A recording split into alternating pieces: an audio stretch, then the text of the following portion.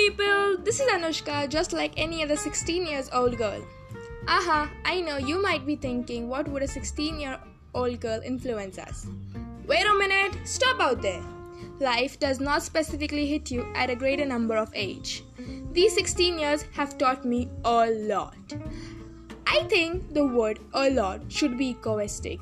A lot. Anyways, being a teenager, you know how life is. Actually, you don't know. That is what it is. Teenage life has been love, hatred, affection, best friend, good friends, close friends, junior friends, and compartments of friends. This is not the end. The list goes.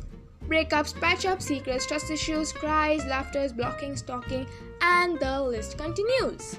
The teenagers listening to this podcast will definitely relate to the episodes continuing in my podcast. And also the adults would be driven back to their teenage memories.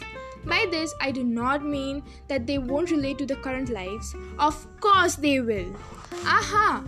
Here comes someone who are just a step away from their teenage and their adulthood. This podcast would be a magical box to be opened. Okay then, come on, let's open the magical box.